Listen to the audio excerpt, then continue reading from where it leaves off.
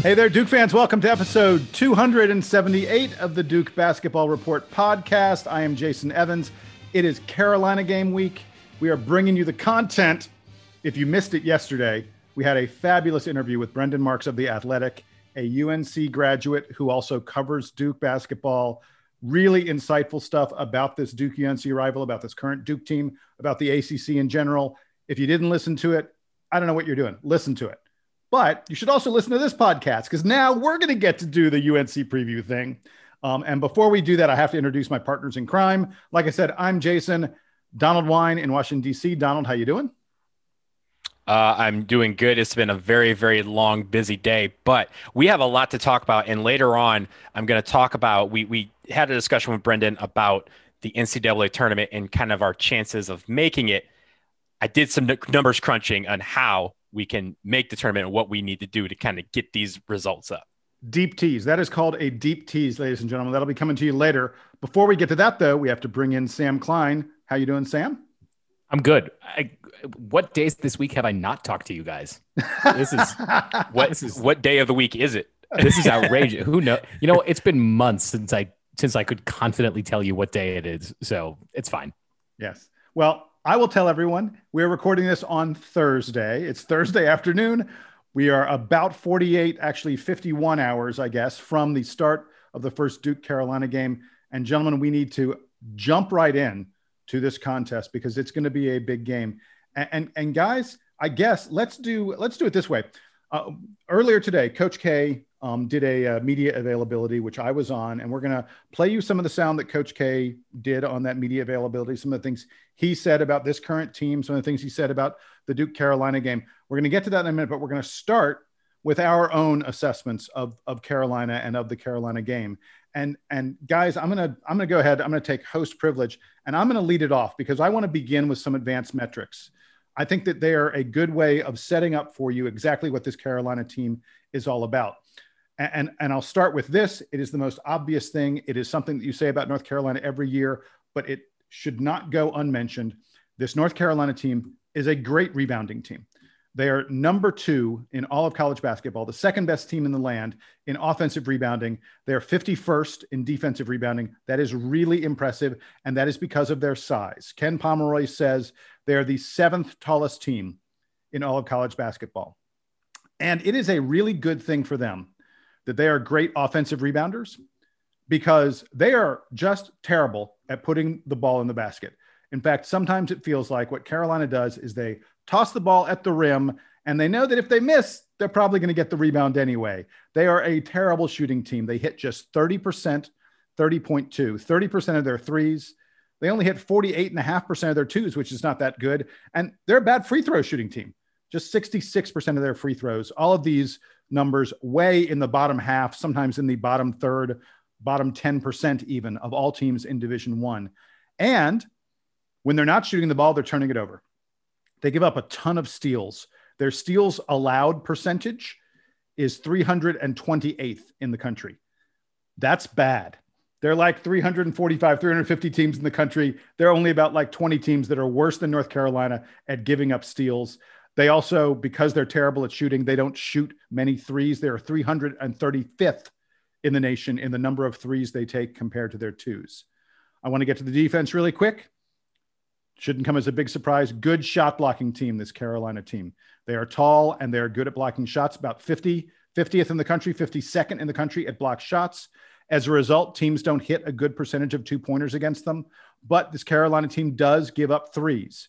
Their opponents hit almost 36% of their threes, which is a high number. And the last advanced stat that I want to go through is tempo.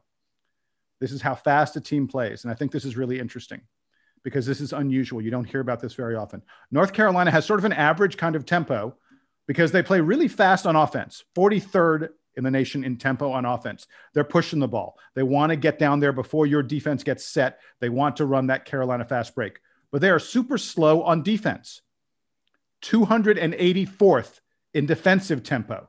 And what that means is they want to grind it out in a half-court game when you are on offense. But when they're on offense, they're out there and running. It's just an interesting dichotomy. You don't hear that a lot. Teams like Clemson and Virginia that play slow on both ends of the floor. Carolina, somewhat unique in that regard. Jason, what you just said is absolutely perfect. And the reason why I say that is I want people, if you have time between now and Saturday, go back and look at the first half of their most recent game against Clemson, because that is exactly what happened. They got into a funk because they turned the ball over because they were going too fast on offense. And on defense, they're like, nah, we'll just try and slow it down. And Clemson was like, yeah, no, we're going fast too. And they went pedal to the metal and they were beating them to every single ball. Now they can rebound, like you said, they're very good at rebounding and they're very good at blocking shots, but it doesn't matter if they're behind you, because it's very hard to block a shot when you are chasing someone. A lot of people could do it. LeBron could do it, but LeBron's not playing on Saturday. Some of these guys that are playing for UNC, they're not that great at doing that. So Donald, you just set it up for yourself. The other aspects that we're going to get to in this preview, Sam's going to look at individual players, but Donald's going to look at their results. Donald, take us through it, because that Clemson game, the most recent game, is a really important and significant result for them. Yeah, and like I said, they lost by 13, and it was one of those games where they kind of caught up at the end. It shouldn't have been that close, but Clemson really, really came out the gate swinging at them. They were banging on them all game long, right from the opening tip. They basically took a run and ran with it in the early stages of the game. But one thing that they did against Clemson made them take contested shots, because, like you said, they shoot around 40% from the floor. The one game that they've had recently where they shot well from beyond the arc was against Georgia Tech, and they shot 40%. They were 8 for 20. 8 for 20 is not great when you look at the numbers, but 40%, that's what you want to shoot as a team. Having said all that, we have to expect them to do 50, 40, 90, 50% from the floor, 40% from three, and 90% from the free throw line, because it's Duke UNC and anything can happen.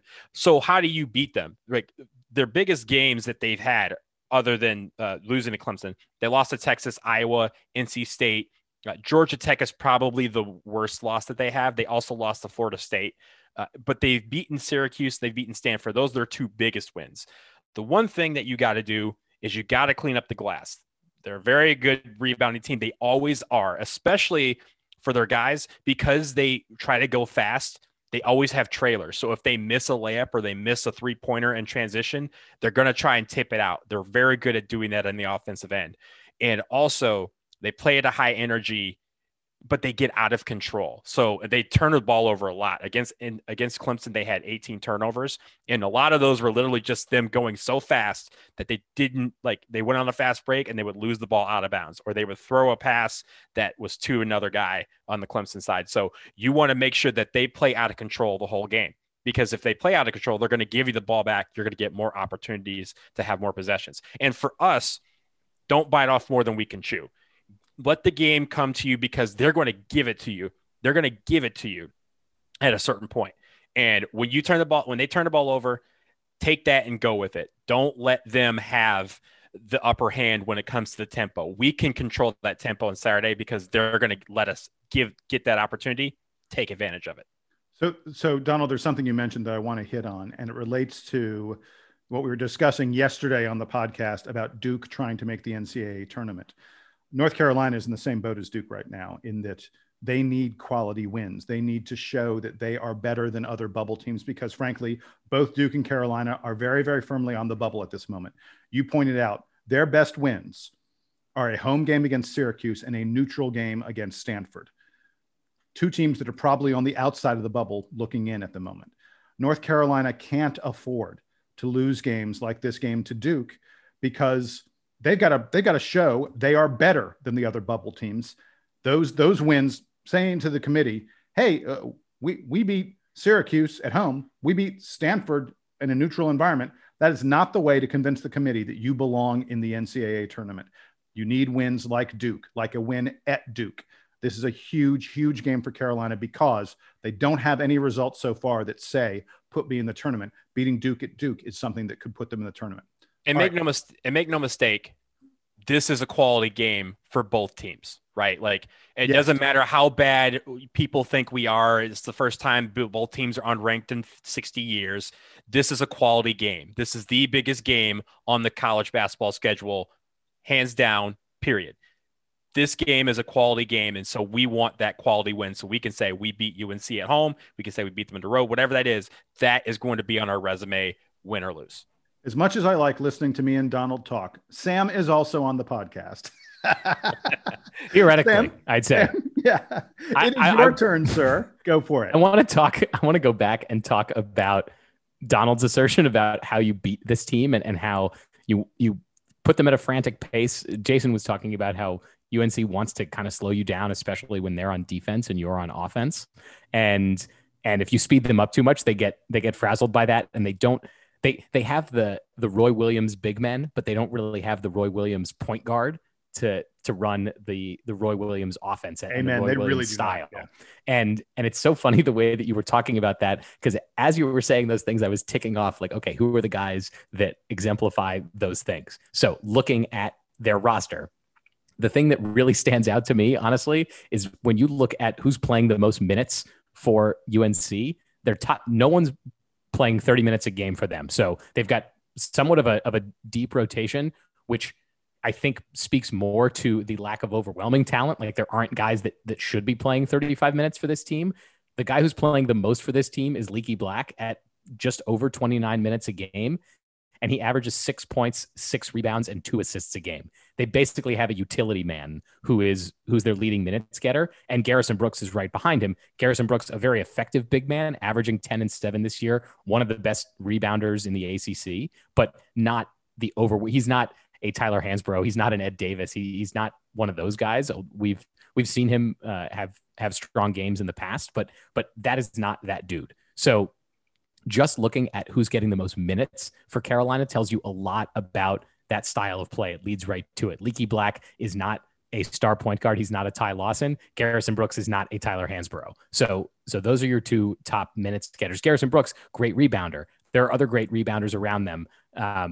Armando Bacot, who we're familiar with from last year. This is his sophomore campaign.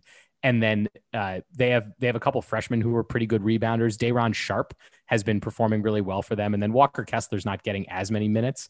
I recall that we've spent too much time on this podcast talking about Walker Kessler because that was a recruiting battle that Duke and UNC were up against each other in. But Day'Ron Sharpe has actually been performing pretty well for them here in his freshman season. Was one of the higher rated guys for them coming out of high school. The highest rated guy on their team from a recruiting standpoint is freshman point guard Caleb Love. At least in the freshman class, Caleb Love is the highest rated, and he is getting a lot of minutes at point guard, and he's kind of running the show for UNC. But talking about turnovers, he's only averaging 3 assists a game and just over 3 turnovers a game. He's more turnovers than assists. He's a freshman point guard. He's basically, it's like having freshman Bobby Hurley, maybe not as talented, but if Duke fans can kind of remember what it was like, where you took the good with the bad with these talented freshman point guards, Caleb Love is one of these guys. He's clearly talented. He's still trying to find his way in the college game, and this is a struggle for Carolina. Bobby Hurley averaged way more than 3 assists per game as a freshman. But he also averaged a ton of turnovers. Yes. But it's the aspect of averaging as many turnovers as you do assists. And obviously it's a different time in college basketball, but Duke fans remember that Bobby Hurley was not without his turnovers, and that it was sort of a frantic style of play for him. So in a very poor way, I'm going to make this comparison. I don't think Caleb Love is going to set the national assists record or get his jersey retired at UNC. Although, the way that UNC does jersey retirements, maybe all Caleb Love needs to do is average 6 assists a game for 2 weeks in a row, and he gets his jersey in the rafters. Basically. So all of that to say that this UNC team, just like this Duke team, is young and not running the style of play that their coach would prefer. We know how Roy Williams likes to run his team. This UNC team can't run like that. Jason was talking about how the pace is just not there for Carolina, and that all of that kind of adds up to this UNC team is not as overwhelming as they normally are. It looks more like last year's team than it does like a traditional Carolina team, which is why we are going into this game with both teams really needing a win to improve their outlook for not seeding in the NCAA tournament, but making the NCAA tournament. The thing that strikes me about their roster, and you alluded to this a little bit, Sam, is how young it is. Ken Pomeroy says that they are the 322nd youngest team in the country. Now, we know Duke is like 345th or something like that, but Carolina is one of the few teams that plays, as many inexperienced guys as Duke does. Leaky Black is a junior. Garrison Brooks is a senior. They got Andrew Platek, who's a senior. That's it in terms of experienced guys.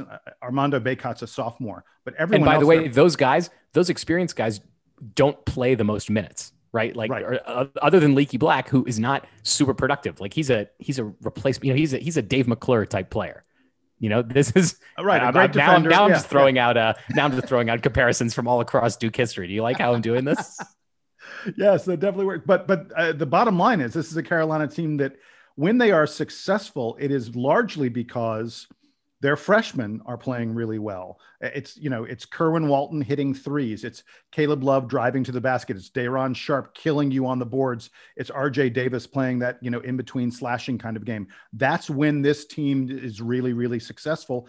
And it's really tough to do that consistently with freshmen. Duke has seen it this year. It's just hard to count on freshmen to be your team leaders. And there's one thing that they do is they're consistent at being inconsistent at what they're consistent about. What do I mean? One day. Wait, stop. Can you say that again? I don't know if I can. But really what I mean is this, right? One game, they're really good at defensive rebounding. The next game, they're not as good at defensive rebounding, but they're good at offensive rebounding. Then they may shoot threes well. Then they may have some steals well. And then maybe they're just terrible at distributing the ball. Maybe they're terrible at turnovers. Maybe they're terrible at free throws, but they always have something that they're pretty good at. What are they going to be good at on Saturday is the question. And how do we minimize that on Saturday? But the other thing is, what have they been good at recently? Because chances are you can count on them having a relapse and kind of regressing back to the mean in those categories. Like against Georgia Tech, they were very good for shooting from the three. And then fast forward to Clemson a week later, bam, they can't hit anything. They can't hit water if they fall out of a boat. So what are they going to be consistent at on Saturday is the question. How do we minimize that? That is something for the coaches. It's just like us. We don't know what our identity is other than inconsistency. We have two inconsistent teams going on Saturday. Who's going to be good at what, and what is those X factors? That's what we're going to wait to see. Yes, and what we are going to wait for now is a brief commercial break. We're going to be taking a break, and when we come back in just a moment, you're going to hear from Coach K, going to hear what he thinks about this upcoming matchup with Duke and UNC. Stay with us.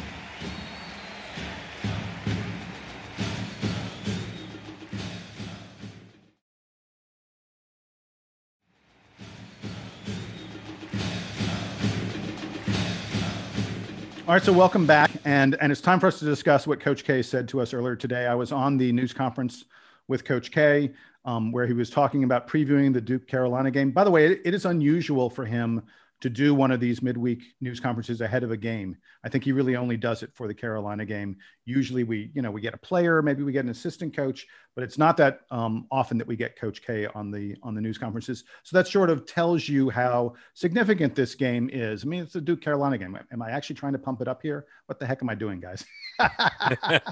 Well, here's the funny thing about that, though, is I know you're going to talk about this in a minute, but there's a missing element to this week in that normally, he's doing this before the home game, but also before the home game, he's speaking directly to the fans, most notably the students. He'll go out the night before the game. Caeville's rocking and it's too over capacity in Caeville. Everyone's having a great time. And then he'll come and give a pep talk about what the fans can expect to see on the court the next day. This is one of the years where this is one of the years where the game is in the first weekend of February. So tenting has only in normal years, tenting's only been going on for 4 weeks. So the students aren't as exhausted as they normally are. Like, right. This is the better time from the perspective of a student. This is the better setup of having as early as possible as you can have this home game, because everyone's still fired up and they haven't been sleeping on the ground for 2 months, just 1 month. Right. Exactly.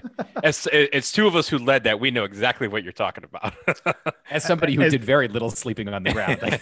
As one of the people who invented it, I know what you're talking about. Right. Yeah. So you guys did a great job of setting up the first piece of sound I want to play from Coach K. This is him talking a little bit about the atmosphere in Cameron and how it's going to be different because there won't be that energy. There won't be that crowd that we've seen in years past. So have a listen as he reflects a little bit on empty Cameron for a Duke UNC game.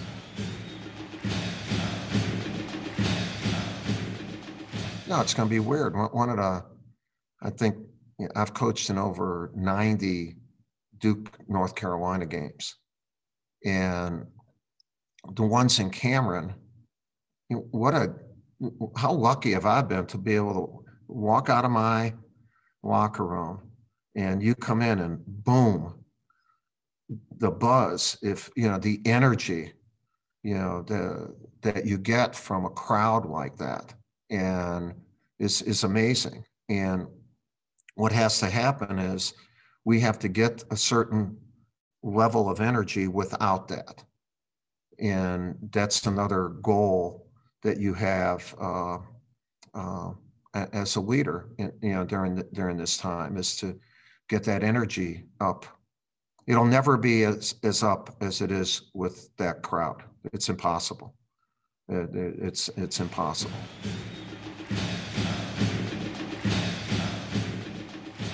So he talked about, by the way, I sort of love, he talked about the fact that it's tough on the crazies. It's tough on the fans to not have this game.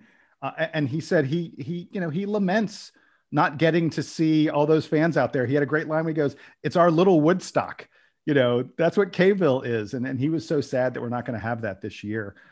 I think that's a very interesting point because we've talked about energy all year. There is no more energetic game for a Duke fan than the home. Even if you talk about Duke UNC away, there is no more electric game than Duke UNC at home. And it's not just for the players. It's not just for the students that are there or any of the 9314 that are lucky to have a ticket. It's for each and every one of us, right? Like, this will be a time, and the pandemic has affected all of this. We can't go out on the street and walk around in our Duke shirts on game day and see someone else wearing a Duke shirt and give them a high five and be like, yeah, it's ready to go. It's time. Go to South Carolina.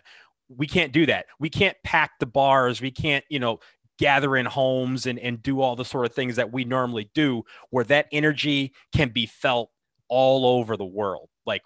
There's people in Singapore who are Duke fans that love this game and will get up in the middle of the night to watch this game and be together when they do it. That's all missing.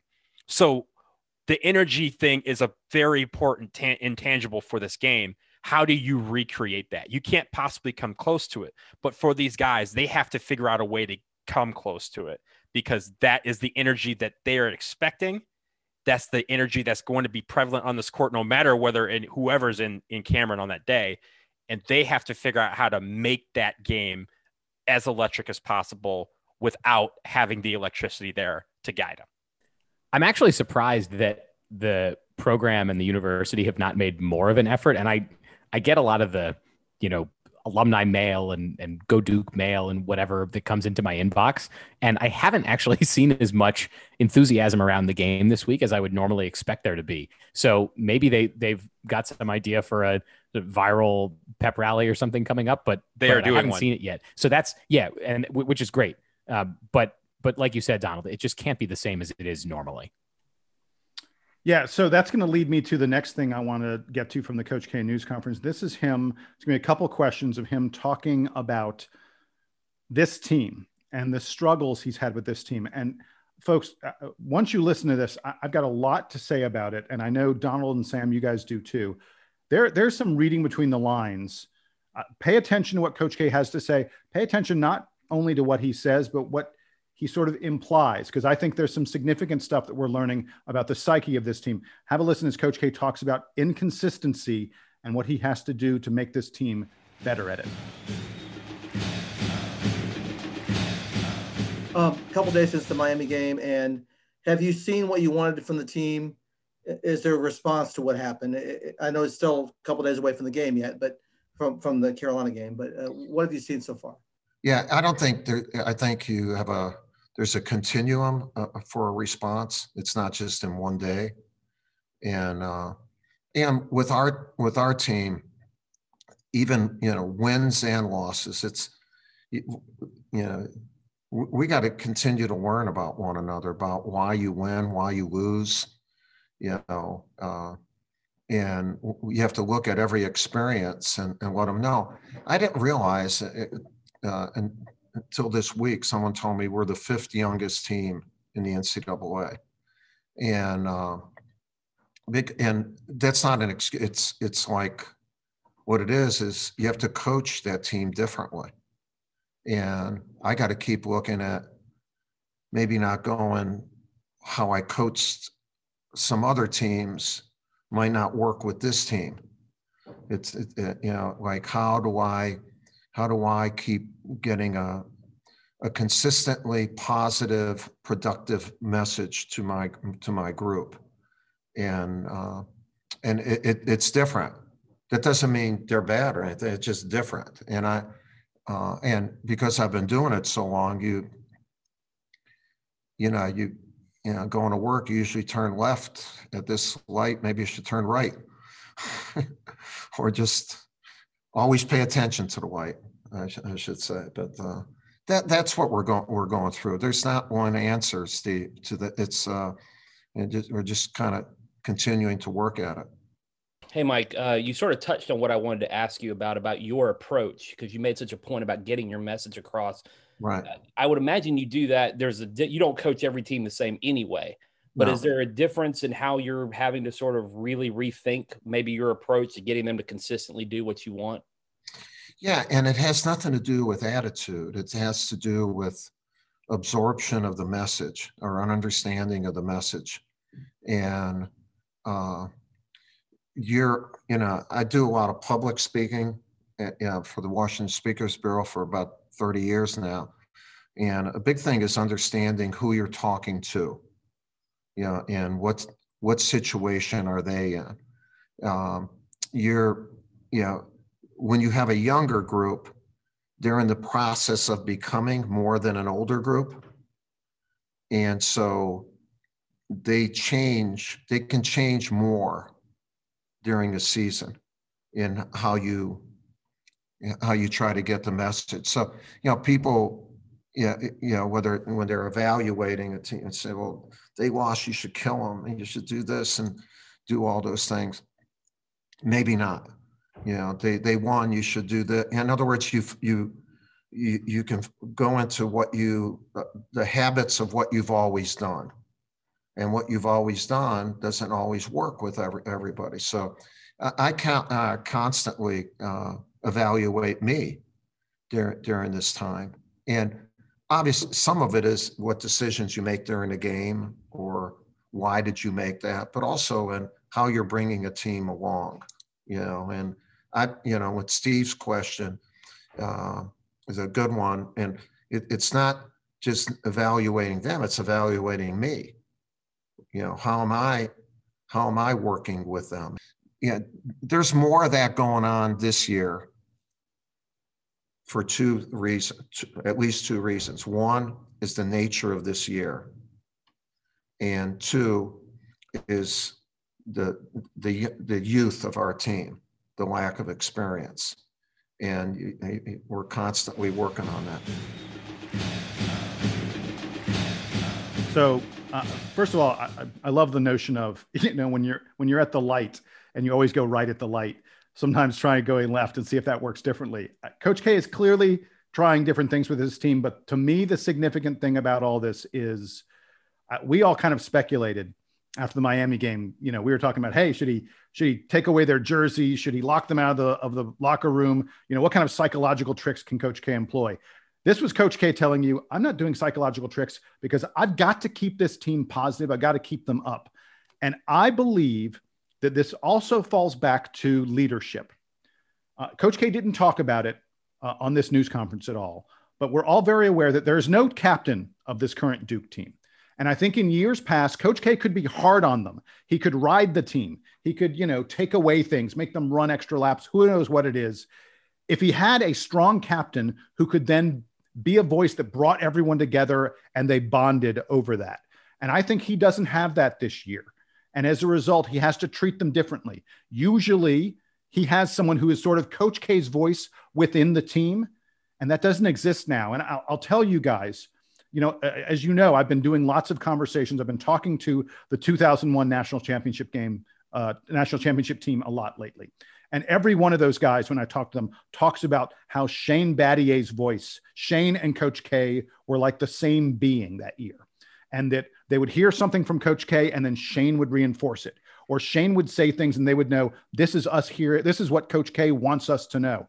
There's no Shane Battier on this year's team. And I'm not talking about Shane Battier on the floor. Goodness knows there's no Shane Battier on the floor. There's no Shane Battier in the locker room. And that is so huge. And I think we had that in past years with Trey Jones, with Tyus Jones, with Grayson Allen. I think there were guys who were that for past Duke teams. We don't have it this year. And Coach K is treating them differently as a result. You're right on all of that. And dare I say is unfair to, try and relate to a Shane Battier, one of the great leaders in the history of this program.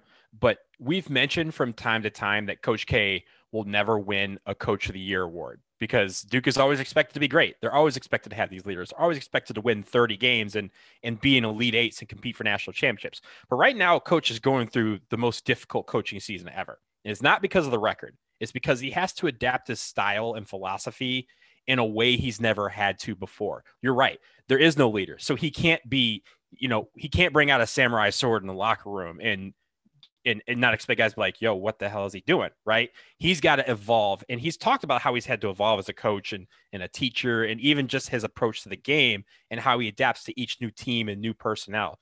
He probably thought a leader was going to emerge. So there was no point in discussing a leader that wasn't present because he figured it'll eventually emerge and then we can talk about it. You remember a couple of weeks ago, he mentioned the fact after a game, he's like, yo, Wendell and Jordan had great leadership. He made a point to emphasize that. And I think it was because he hoped that leadership would emerge and go, hey, I like that feeling. Let's keep going.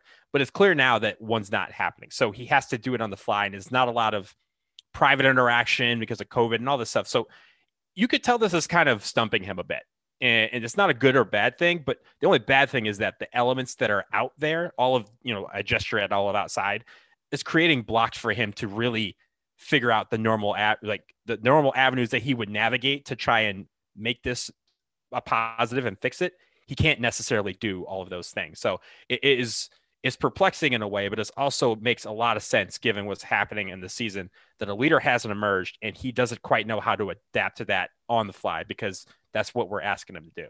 This is basically a brand new challenge for Coach K as a very experienced coach who is usually able to instill this kind of leadership in his team, somewhere in his team, that he doesn't have a guy like this and that he is resorting, as you guys said, to new tactics. I'm glad that he like openly acknowledged it, because I do think that there's a tendency, not necessarily by Coach K in particular, but by experienced older people, to not admit that there's something different or wrong here. And he's basically he as directly as he's going to say, I made a mistake here, he did that in this press conference right after the three of us were talking about it yesterday with Brendan Marks. And so at least he's acknowledged it, and he knows that he's got to take a different tack with this team than he normally does with other teams.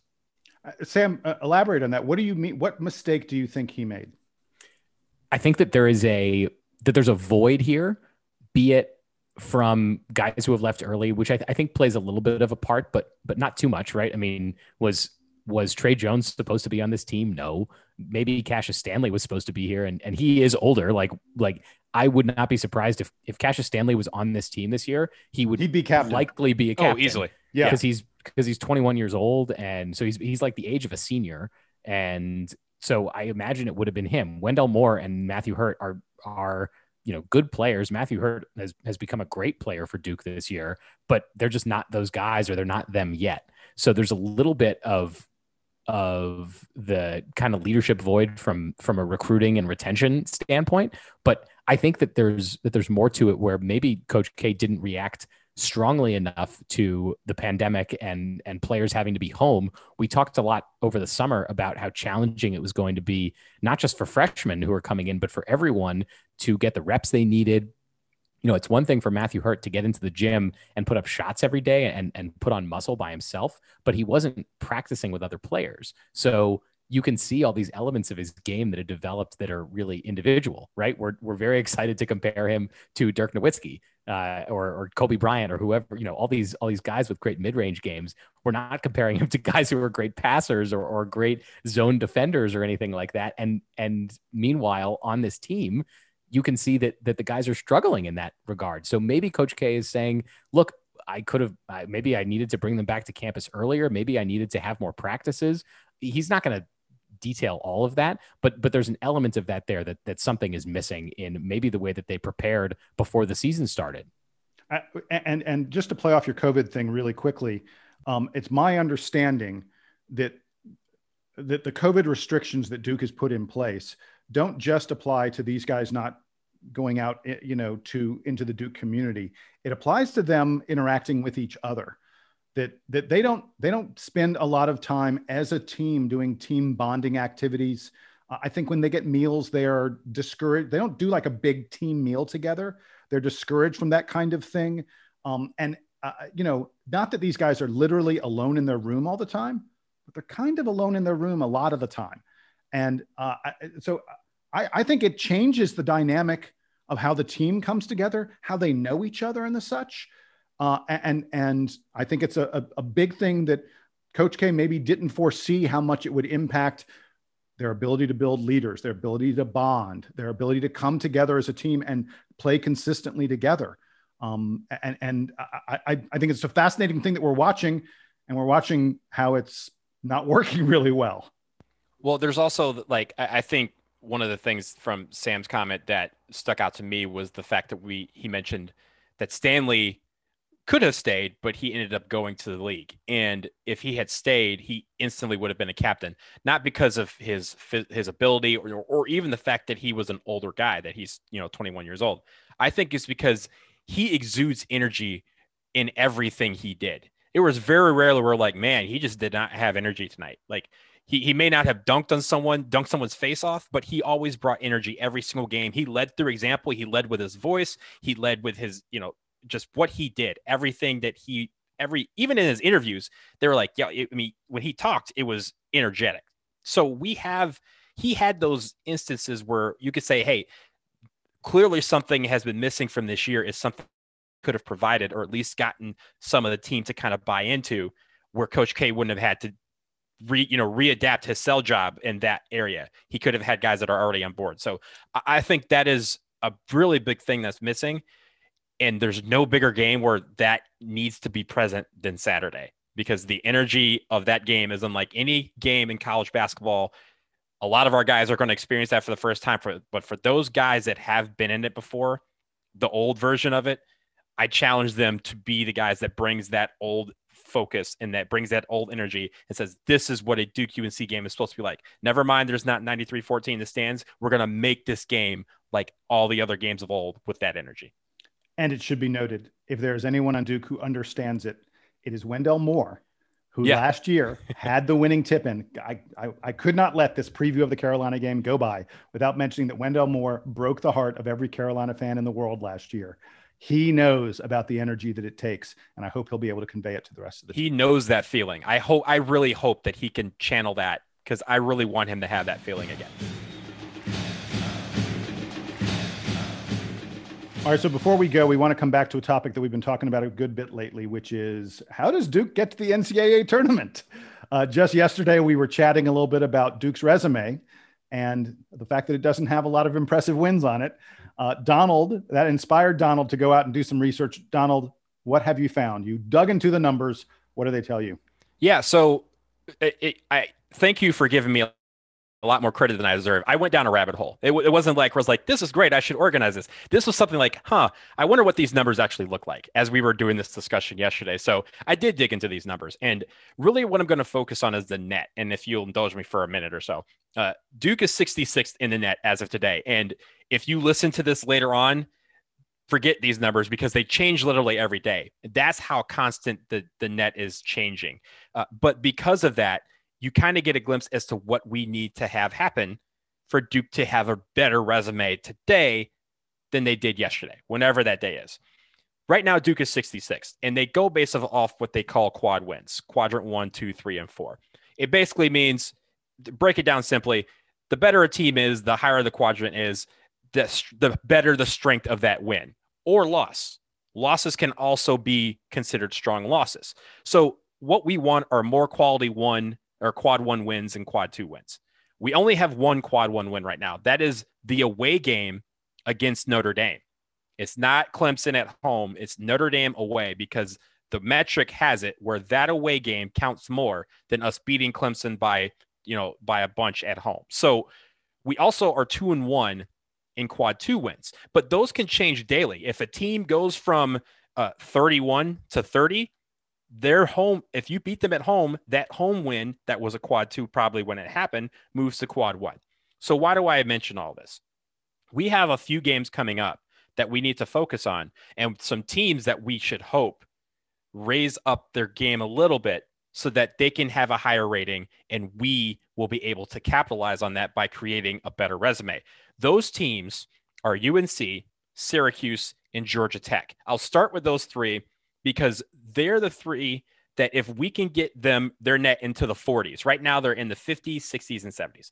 If we can get them into the 40s, if we face them in the ACC tournament, that win is a quad 1 win. Also, when we go to Georgia Tech and go to UNC, if we win those games, those will also be counted as quad 1 wins. And we want to have, again, right now, our quad 1 record is 1-3.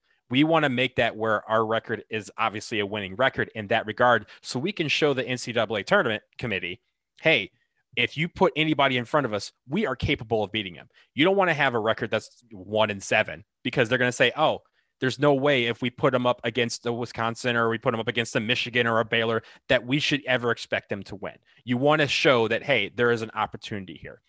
I'll even tell you this. We want Bellarmine. Remember Bellarmine? We faced them way back in December. It seems like years ago. We want them to get, right now they're 186th. We want them to get up to 160 or higher. That's a lot to ask, but that win can be a quad 3 win. We hope that Louisville can go up 20 spots so they can become the win that we have. If we beat them at home, will be a quad 1 win. These things are what we want, because if they move down, then our resume by the day changes so that it looks weaker. Even if we beat them when they were strong, at the end of the season, we want to look and say, we had all of these teams that we faced and they are quad 1 teams and we beat them, because we are going up against teams that in the net right now are ahead of us. Teams like Arkansas, Penn State. You mentioned Syracuse. You mentioned Stanford earlier, Jason. Those teams, Colorado State, VCU, these are teams that are ahead of us. But when you look at their quad 1 wins, they may have more. Their records are bad, and they have a lot of teams that are closer to moving down spots as opposed to moving up. We have some teams that if they just move up a few spots, they make our resume that much more better. So at the end of the day, all of what I just said means nothing if we don't win these games. Virginia obviously is a big one. That is a quality win. They're a top 10 team.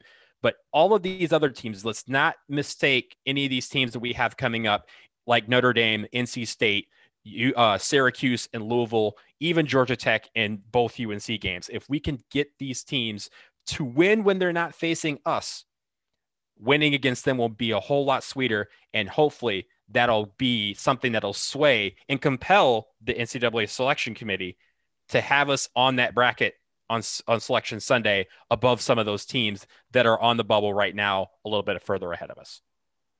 I usually make a point of not caring what anyone else is doing in the regular season. Like, I really just want to focus. Like, I like watching other college basketball games, but I really just want to focus on Duke. This year, you have to just put that aside. Duke is not a, number 1 or number 2 seed. We are fighting for our lives. And so we have to give the amount of attention that is necessary to see that Duke makes it into the tournament. Yeah. And at the end of the day too, all of this means also, if we keep improving our wins and, if we beat these teams, and also Louisville, for example, if they run the table except for losing to us, that bodes well for us. But also at the end of the day, we can say we have all these quad 1 wins. We have all these quad 2 wins. We don't have any, as many losses in the quad 3 and 4 range, but we also are playing our best basketball in March. A lot of times sometimes you see Selection Sunday where they take out, the RPI back in the day or even the net now and go, they went 10-0 the last 10 games. You want that to happen, especially entering the ACC tournament. You want to make it so that you're playing your best basketball and you can provide a resume that says, I am better than these other teams that you're considering. This is Duke's path right now. And Sam, you mentioned it. It's something we've never had to experience before. But now we have to start rooting for some of these teams. Not necessarily rooting for them to you don't have to say go Tar Heels. We're not doing that. This is a Duke show. Go to hell, Carolina. But we do need some of these teams to play better when they're not playing us, because if they do, it will help us. I'm glad that you clarified that, because I was about to take you to task for telling me I had to root for Carolina. Nope, we're not doing that. We don't, especially not this weekend. It is a crazy, weird kind of situation that we're in, but this is where the weird pandemic world has put Duke, and where Duke has put itself by losing some games that we probably shouldn't have. But there's still time. Brendan Marks didn't think there was time for us to make the NCAA tournament. I disagree with him. I actually still think that if we take care of business, if we beat the teams we're supposed to beat, and we get a couple of these wins against the Louisvilles, the North Carolinas, Virginia would be nice. But even if we don't get Virginia, I actually think if we win a lot of these remaining games, we got 9 games left. We go 7-2 in those 9 games. Duke's making the NCAA tournament, even if none of those wins are super, super impressive wins. Our record's going to be impressive enough at that point. But I'd still like for Duke to beat Virginia. Yeah, absolutely. I agree. Throwing it out there. And Jason, quick note on that. Even if we don't beat Virginia, like you said, if we went 7-2 over the last 9 games, that takes us basically from where we are in the ACC standing 7th to maybe 4th. That's a big deal, because it's very hard for the selection committee to say we're taking 1, 2, 3, skip over us 5, 6, 7, 8. They're gonna take the top. If they're gonna take 6 teams from a conference, the top 4 are usually the 4 that are locks to get in. We want to be in that top 4 to give ourselves a chance. And the last thing I'll have on this is, it's easy to look at the schedule and look at the wins and say, oh, you don't have any super impressive wins. But if you got a win over Syracuse, you got a couple wins over Carolina, you got a win over Louisville, you got a win over Clemson. None of those are great, but collectively, they're pretty darn good. If you do that, then the committee starts to say, well, you showed your quality. You showed that you deserve to be in the tournament. And if you're comparing them, you're going to say, hey, if you're comparing Duke and Syracuse, you go, well, Duke beat Syracuse, so why are we comparing those two? Done. Yeah. All right, so folks, that's going to do it for us here on episode 278 of the Duke Basketball Report podcast. Hope you enjoyed our preview of the Carolina game. Like we said, we will be back, obviously, to talk about the Carolina game after it happens, maybe immediately after it happens. Maybe we'll wait a little bit and cool off. I hope it's immediate. I hope that we are hopping on, that we are drunk and excited and having a good time Saturday night. That is the way it should be for a Duke Carolina game. But until then, you'll have to get by just on this preview. For Donald and Sam, I am Jason. Thanks for being with us. Don't forget to like and subscribe. Feel free to reach out to us. Email us, dbrpodcast@gmail.com. That's how we interact with you guys, our fans. And for the guys, we are done. And for the band, it is your turn to play us home.